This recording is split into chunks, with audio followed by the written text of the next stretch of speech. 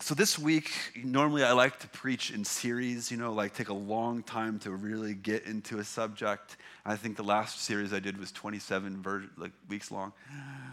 This is just one. I just get 1 week to share with a standalone message with you. It's not part of a series, but I think it really tracks along well with what some of the guest speakers have been talking about with forgiveness and mercy and treating one another with the love that Jesus would have wanted us to.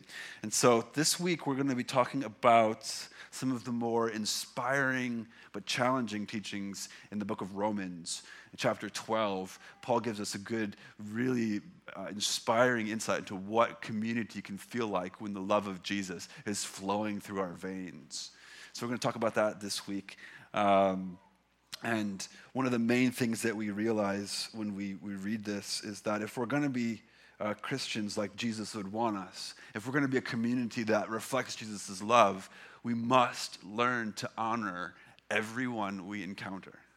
That's what the whole main point of Romans chapter 12. We have to learn to honor every single person that we encounter. And this can be challenging. So I'm going to open this up for us today. And the book of Romans, by the way, was written 2,000 years ago. It's old. It's really old stuff, but it's just as relevant today for us. They were struggling with their relationships and showing love back then just the way we struggle today. So it's going to be relevant. It's going to be good, Romans 12. But first, I want to just share a little bit about the fact that to give this kind of love, to give the love like Jesus, is impossible on our own strength. In our human strength, it's impossible to do what Paul is going to ask us to do. We need Jesus and his power and the power of the Holy Spirit for us to get there. When I talk to people who come in as a pastor, when I talk to people who are coming in they just need someone to talk with, I give some pastoral care, some spiritual guidance. Usually when people who are there and they're self-aware and they want to be better versions of themselves and they want to grow, usually they're talking about one of three things. They're talking about their own flaws, the flaws of others, and the helplessness in the face of these flaws. They say, look, I struggle so much with the desires of my heart and I can't control them and they're out of control and they continue to ruin my life. The things that I want to do, I just can't. And the things that I don't want to do, I just seem to do over and over and over again. I'm an angry person. I just keep yelling. I've got a flaw that I can't get over. And they're just struggling with that in the way that it's hurting their life and ruining the life of those around them. It's either that or they're going to be talking about the flaws that other people are having that are hurting them, especially the people they love. I just, my son, some people might say, my son, just can't quite stop falling for married women. Or, my daughter just can't quite get out of her addiction. And our hearts break for the ones we love who just are stuck in their flaws. And then there's the helplessness. We just can't get out of these things. We've done everything humanly possible to try to change, but nothing happens. And we've done everything humanly possible to try to help the people we love, but we just can't get them out of the thing they're stuck in. And this is what we call sin sickness. We're stuck. We're stuck in our sin sickness. And what happens is these issues that we have, the things that we struggle with, when two people come together with their sin sickness, it's just danger waiting to happen. I know I like this because it shows the conflict, but what I really wanted to show, it was just a little bit too gruesome. But I want to show you see these pictures. You can Google it online if you have got the stomach for it. You see these pictures of deer, these bucks with the longhorns who've grappled with each other, and they get stuck. And they can't get free. And there's a picture online of 3 deer stuck with their antlers that have drowned in a shallow pool. And it's a powerful image of the human condition and the way things can go. And so here's the thing. As we struggle with these things, the average person is regularly thrown into chaos in their lives because of these dynamics, because of sin sickness, because of the things which we cannot get at. But any good religion, any good spirituality is going to have some sort of answer for this problem. And I believe Christianity and the Jesus way has some of the best answers that get to the deep bottom of this problem, which is the human heart and the need for the human heart itself to change at its very depths. Christianity offers transformation of heart in the deepest places. So, setting this up for us, the Apostle Paul, okay, he wrote this letter to people 2,000 years ago, probably the late 50s AD. He wrote this letter to people who are dealing with this stuff, the same as we do. And in this letter, he's talking about real people with broken hearts. And it's a masterpiece. It's difficult. It's a really tough nut to crack. If you ever tried to read the book of Romans, it's just after Acts. And it's really not a book. It's more of a letter of Paul writing to people who are struggling with all of this sin, sickness stuff. And so I've gotten a little on the inside of this stuff. So I'm going to try to give us a little bit of an overview, a run up to chapter 12. And really, Paul is talking about sin sickness. I like this picture here because it gets at the golden calf story of the Old Testament, of where God's freed people couldn't, for 1 month, not worship an idol. And it's got our skyscrapers in the background. I love that. So sin sickness, it's like a spiritual disease. Another way of saying this is when we're sin sick in our spirit, it's like we're walking zombies. Thinking like Walking Dead, right? We're around the world ready to devour each other at a moment's notice instinctually. Like that's what's inside of us as human beings. It's like we're walking zombies ready to devour. And sadly, because of this sickness, and because of the way we hurt each other, we are enemies of God, who is the God of life and of wholeness and good relationship. And God showed up.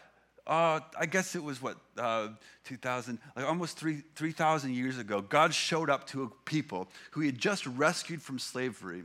He comes up on a mountain and he speaks with his voice. I'm talking like you could hear his voice to 1 million people. And not even that. And he gave them his very mind. He said, have you heard of the 10 Commandments? That's where that began. God spoke his audibly to 1 million people, trying to say, here's my mind. Here's how to do this life.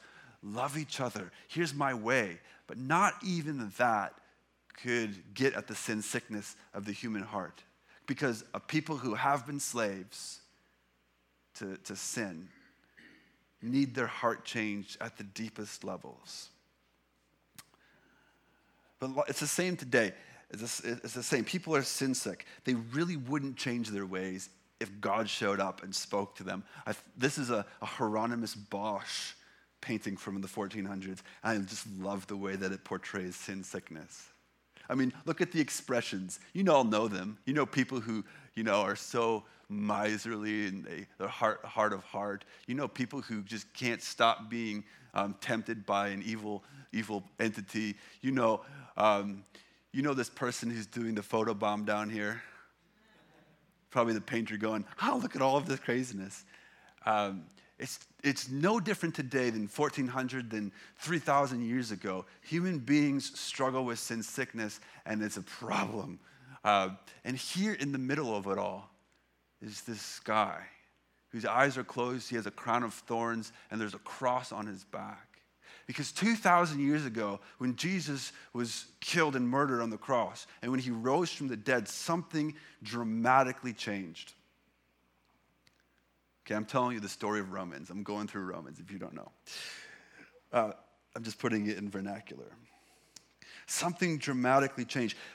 One act of selfishness, way back at the beginning of the human story, started this all. One bite from an apple started this whole thing. But one act of selfless love on the cross changed it all again. Made it possible for humans in slavery to sin and sin sickness to be free, really free. And it's in Christ, it's in Jesus. It's in this act which makes us unchained, really free to do what we want to do. Really free to say no to the things that we want to say no to. The power to be changed at the deepest levels of the human heart. That's what changed. Now, Paul said this as he was talking through his book. Paul said this, humans, when they're free in Christ, they can go back into sin all they want. They're free to do that. But what's different now is that they're not chained there. They can walk out of that at any time without any consequences. And so here's the thing. We need the power of Christ to get out of our sin sickness. And when Paul gets to chapter 12, he finally gets to this place. I mean, this is what Paul is saying through Romans. He finally gets to this place where he says, y'all are free now. You're not chained up to that sin sickness. You can choose to live a free life as slaves to goodness rather than slaves to evil. That's the promise. And here's the thing. This is what a community of freed ex-slaves should look like. Okay? That's where we're going here. This is what a community of freed ex-slaves looks like. And I'm going to read it for us here. Love must be genuine. Hate what is evil. Hold fast to what is good. Love one another with mutual affection. Outdo one another in showing honor. Do not lag in zeal. Be ardent in spirit. Serve the Lord. Rejoice in hope. Be patient in suffering. Persevere in prayer. Contribute to the needs of the saints. Extend hospitality to strangers. He goes on. Bless those who persecute. By the way, there's 23 pieces of advice in here. Bless those who persecute you. Bless and do not curse them. Rejoice with those who rejoice. Weep with those who weep. Live in harmony with one another. Do not be haughty, which means super proud. Don't be super prideful, but associate with the lowly. Do not claim to be wiser than you are. Do not repay anyone evil for evil, but take thought for what is noble in the sight of all. If it is possible, so far as it depends on you, live peaceably with all. And he finishes, Beloved, never avenge yourselves, but leave room for the wrath of God, for it is written, vengeance is mine. I will repay, says the Lord. No, rather, if your enemy is hungry, feed him. If he is thirsty, give him something to drink. In doing this, you will heap burning coals on his head. And Paul is quoting from the book of Proverbs here. That's a quote. There's so many more pieces of good advice in Romans 12, 13, 14, and 15. Check it out. I mean, this is just the tip of the iceberg. He's saying this is what a community of freed ex-slaves to sin looks like. And he finishes off, if we didn't get the point, don't be overcome by evil, but overcome evil with good. Evil can be overcome. The heart can change. We need the power of Christ. We need him in us, but it can change.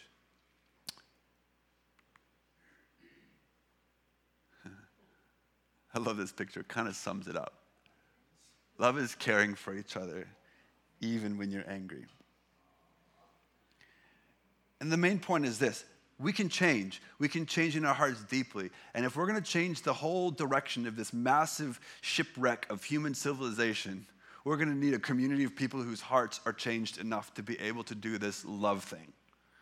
It's not easy. This is what it looks like. This is what love really is. Now, so what I'm going to do for the rest of the time here is I'm going to go dive down into 4 of the 23 pieces of advice. I've picked 4, and I'm going to just try to sort of go slowly, deeply through them.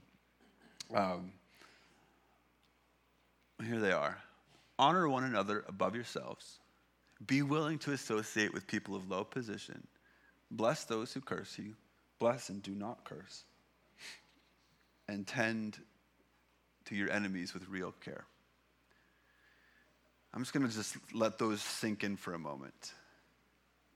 Because just like in real life, when you try to start picking these apart and going deeper into these, it gets complicated. It gets tricky and tough.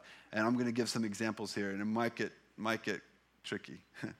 I'm just going to let this sink in for a second. Because like who's coming to your mind when you read these things? Who are the people that you should honor above yourself? Who are the people of low position in your life that you need to associate with? Is it the person that you walk by every day? Is it someone you work with? Is it someone in your family? Who's cursing you? Who in your life throws curses at you that you need to bless? Who are your enemies? Who are the people who are just, you revile, you hate them so much? I'm sure, maybe you're thinking already of these people. And I could probably just be done now, and you guys would probably get something out of this and be able to go home because these teachings are so poignant. So just take that in. Who are the people that are coming to your mind? I'm gonna try to put this in a more memorable kind of progression here. Honor those who you have no reason not to like. Honor those who are not like you. Honor those who do not like you. And honor those who you may really, really not like, okay? And we kind of pat ourselves on the back, don't we? Oh, yeah, I can do these. I do fine with these, don't I? You know, maybe the first two. Yeah, I can generally honor those who have no reason not to like. It generally goes okay. People who aren't like me, I'm pretty good at that. Those who do not like me, oh, like who really doesn't like you? Like we're good at boxing them out of our lives.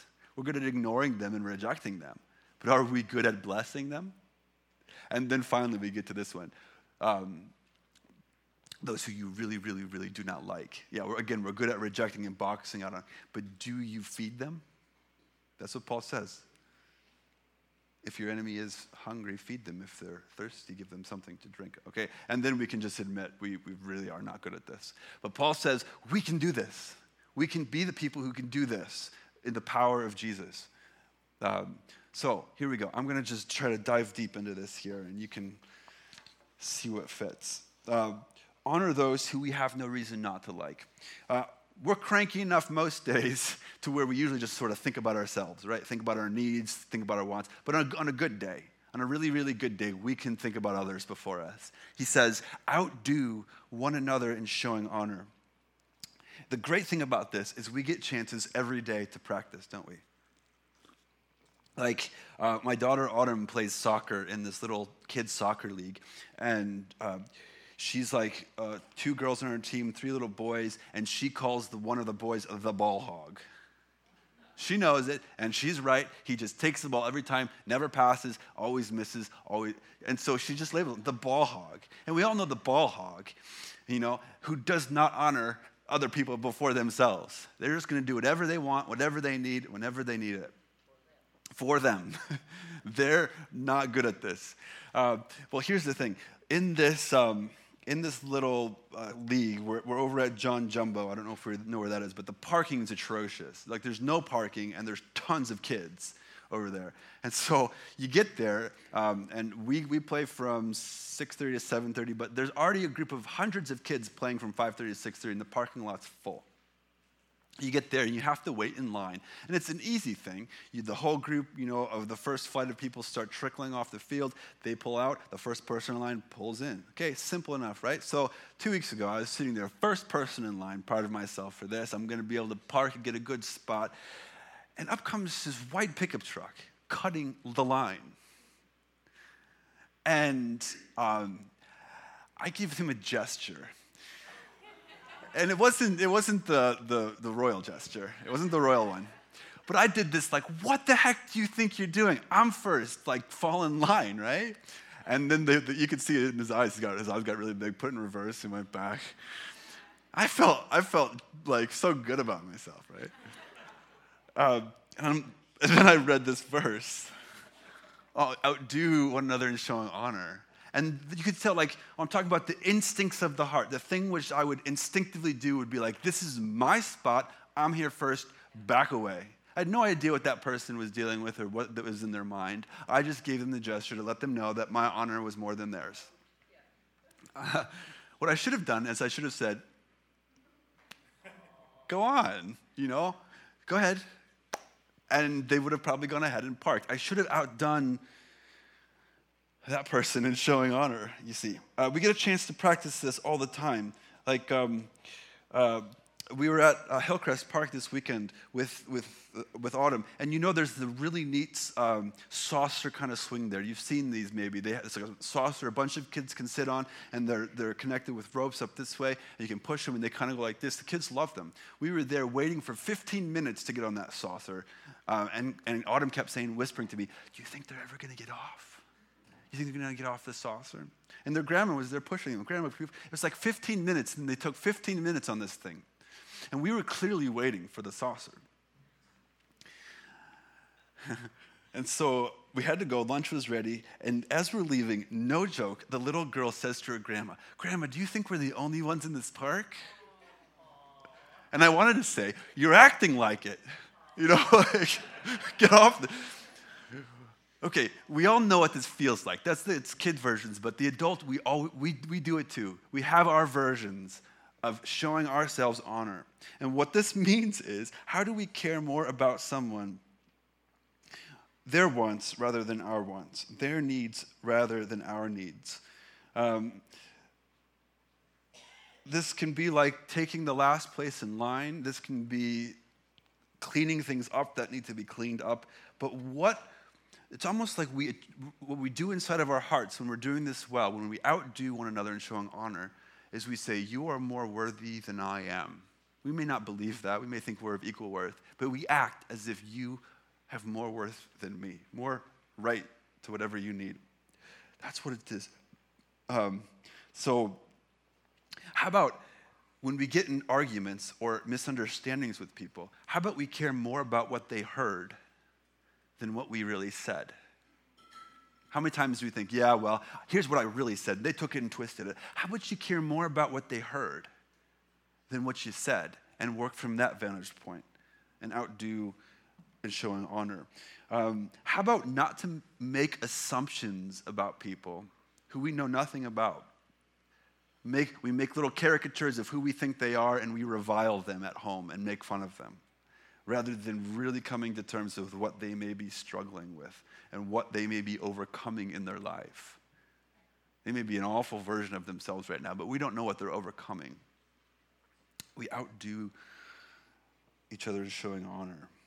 How about this one? I'll just give this as a last little example. How about we actually ask other people for their advice and actually listen to what they have to say and actually do it? That's a way of showing honor. How do you think I should do this? None of you have done this, but I can't count the number of times that someone gives me advice on how to parent Ethan. And my 12-year-old is 10 years older than their kid. It's like, how about asking other people for advice? How do you do life? Tell me about, in conversation, tell me about what you know, and then actually act on it. Could that be a version of outdoing one another and showing honor? So it's kind of easier, right, to show honor to those who give us no reason not to like them. But Paul also says, honor those who you are not like. He says, love one another with mutual affection. Don't be super proud, which is haughty, but associate with the lowly. Paul's using a word here that connects with the Hebrew word anawim, which is a Hebrew word for saying the lowly, the humble, the people who have no high status, the people who we may see as disgusting, or the people who we may see as dirty. Now, here's the thing. I've never met anyone in my life who thinks of themselves as the lowest on the rung. People may feel disadvantaged, but usually they feel higher than the people who are advantaged. People don't normally feel like the lowest on the rung. So what I think this means for a community like ours is there may be apparent class distinctions among us, but we don't treat each other accordingly. We learn to honor those who we're not like. And I say it like that. I could say it the other way around. Honor those who aren't like you. But even putting it this way gets us out of selfish thinking and reminding their difference, their uniqueness is just as valid as yours. So people who aren't like, who's not like you? Who are the people who you don't quite understand? Associate with them. It's like in a room like this, in about 2 minutes after the service ends, it becomes kind of a social space for people to hang out, get to know each other, catch up with people that they haven't seen in a while. And usually what happens in human nature is we go to the people we're attracted to. We're attracted to someone, or attracted to what they look like, or how they speak, or what their story is, or what they do for a living. And we, like magnets, are attracted to the people who we think we really, really want to be around. Paul says Christians should flip that magnetism on its head. And you should be attracted to people who you know you're not like. People who you may feel uncomfortable around, people who you may not understand or know. Those are the people who Christians go up to and act like they're the most important person in the room. That's how that works. And extend that to your workplace and in your family reunions and so on and so on. Associate with the lowly. And you can't be super prideful if you're going to do this. Recognize that everyone has the same worth. I was going to go on a little bit here about the Eucharist meal in 1 Corinthians. And the problem with that Paul was dealing with in 1 Corinthians was that people thought they were more important and had better position, so they got the communion first. And then there was nothing left for the people of low status. I'm going to skip that because of time. It's good stuff. I'll come back to it someday. So if we can honor people who have given us no reason not to like them, if we can honor people who aren't like us, we're also called to honor people who don't like us. Okay, now we're getting down to some tough stuff. Who are the people who really don't like you? Who throw curses at you? That's what he says. Bless those who curse you. Bless and do not curse. We can do this as Christians. Now, when Paul talks about cursing, he's not talking about explicit language. He's not like people throwing the F-bombs at you. That's not, maybe that's a version of this. But when he's talking about cursing, he's talking about people who say ill things about you, people who wish you unwell, that kind of thing. Anyone who wishes ill on us or mocks us or diminishes us in any way. I was driving by a high school this last week, and there was a parking lot full of cars at the high school. Last couple of weeks of high school for kids, and on this orange car was spray painted, "I am so gay." Someone had come overnight and spray painted this curse. It was meant to cut deep into this person's identity. This is cursing, right? So I don't know if you saw the brawl online this week between the dads of the little leaguers.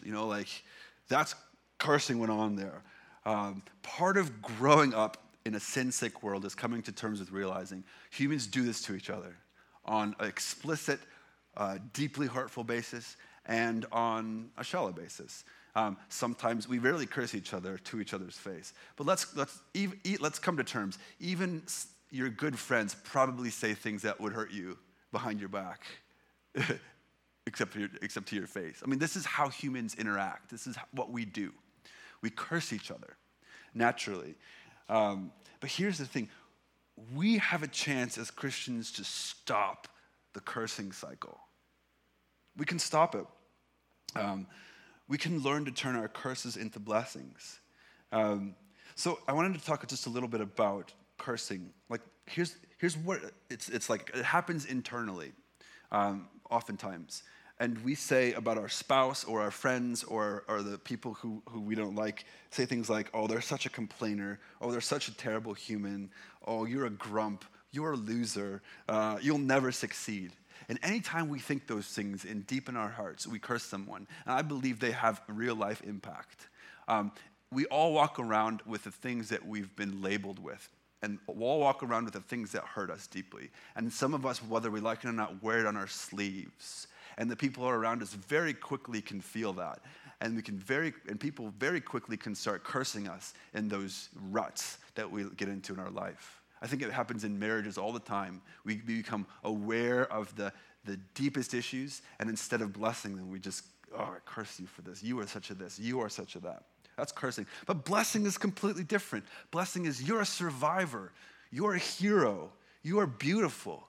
You are smart, and you deserve so much more than life has offered to you. That's blessing. And we can do those things internally, and we catch ourselves.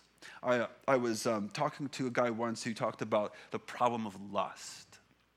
He's like, I walked through an airport and I just see a beautiful woman and my mind would go to a spot. And he realized that every time he would lust after this woman, he was cursing her. There was a cursing happening.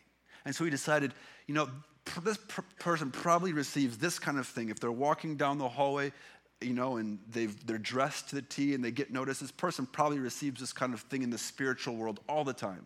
Rather than that, I'm going to bless them. The opposite. If I'm going to come up with a word like a bad word for someone, I'm going to find the opposite and I'm going to tell them in my mind that they're that. And this happens. We can learn to turn our cursing into blessing. And this is oftentimes implicit, but it can be explicit.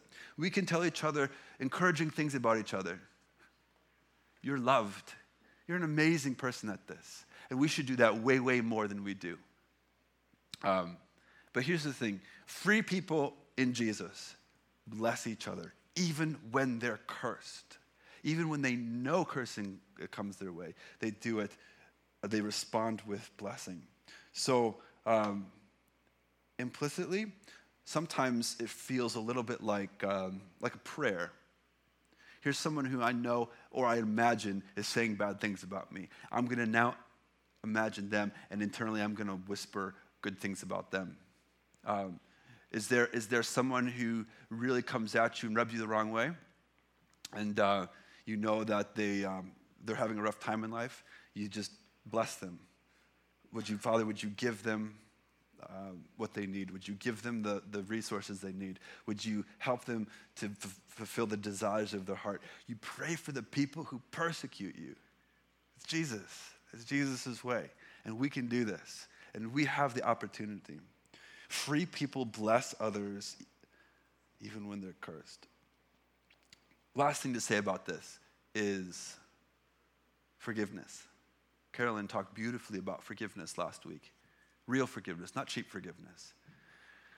Go back online and listen to that.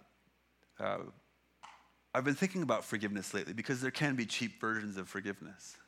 But what is the fruit of real forgiveness? When do you know you've really forgiven someone? I think it's when you can bless them.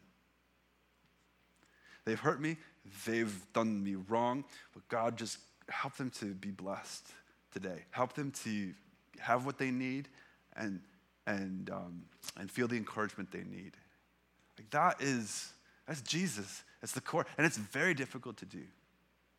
And I think we'll find many times, as we'll finish off with this, we'll find many times that the people who we think are cursing us probably really aren't that bad anyway. We think worse of what people think about us oftentimes than what's really happening.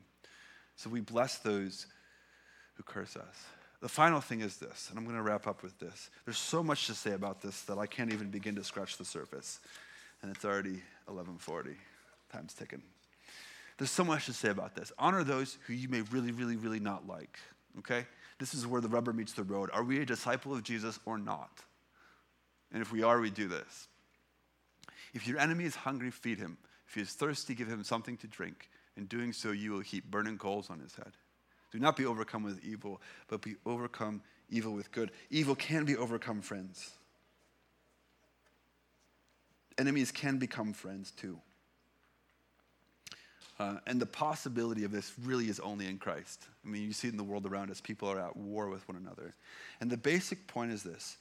I asked you before to think about someone who that may affect or that you may be thinking of. Now I'm asking you to think of someone who you might despise, like the person who shall not be named in your presence. Like if you hear their name, you writhe a little bit. If you're around them, your whole day is ruined. An enemy, someone who is an enemy. Think about this person. Tears your insides out to think about them.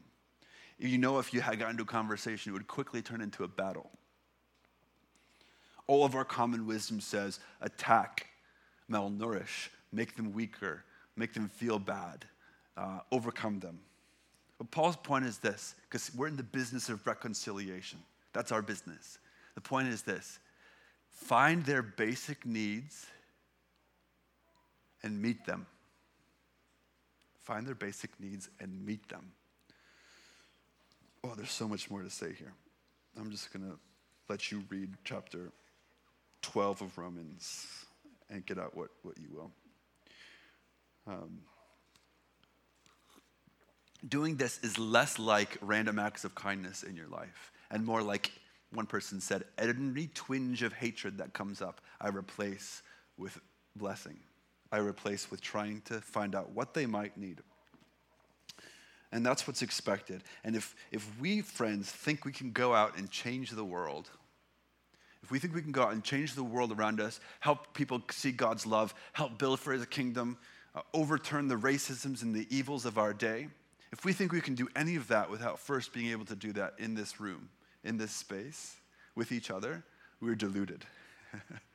And this is where it begins. This is where we start to learn what Christ-like love really feels like. Clothe yourselves, Paul will say in chapter 14. Clothe yourselves with the Lord Jesus Christ. And do not think about how to gratify the desires of the sinful flesh.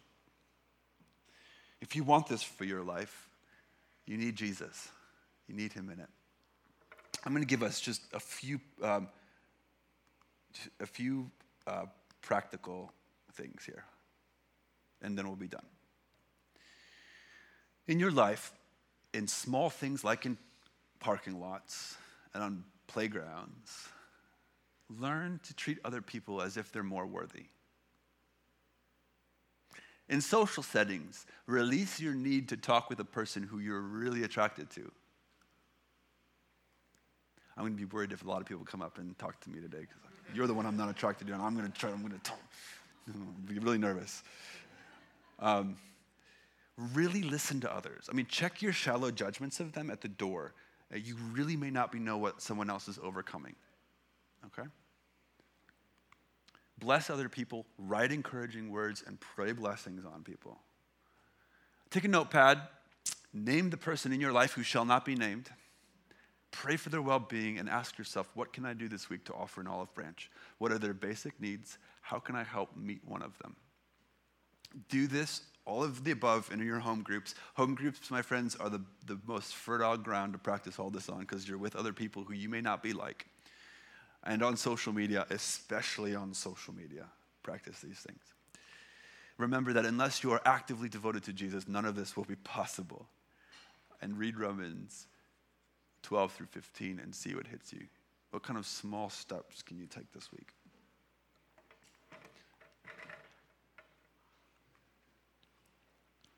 They shall beat their swords into plowshares. The great Isaiah promise of Christ-like people. So I'm not sure what's hitting you today. I know this is a lot. I've given you a bit of a buffet here to feast on. But here's what you can trust. The small stirrings in your heart, the things that are really sticking out to you, are likely there because the God of the universe is with us, and he's speaking to your heart. And if you for the first time today have heard some of this stuff, and you really, really need to talk to someone, let me know. And especially if you need to know what it is to be devoted to Jesus, because it's our devotion to him, it's our being his disciples, which frees us from our sin sickness, which allows us to become transformed deeply at the human heart. And if you need help with that, we can help you. For those of you who are on that journey or have been on that journey, I invite you to take whatever it is that's on your heart today, whatever it is that God has spoken to you, and respond. You can come up, take a piece of bread, dip it in the juice, and ingest it. And we have a few songs left here to sing in which you can pray to God, you can pray blessings over people.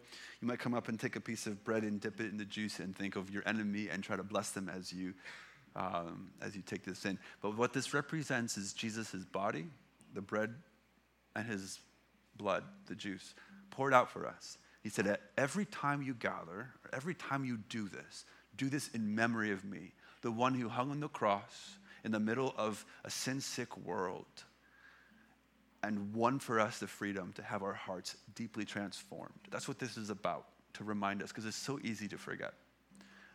So whatever it is, I invite you forward. The table here is set, and everyone is welcome.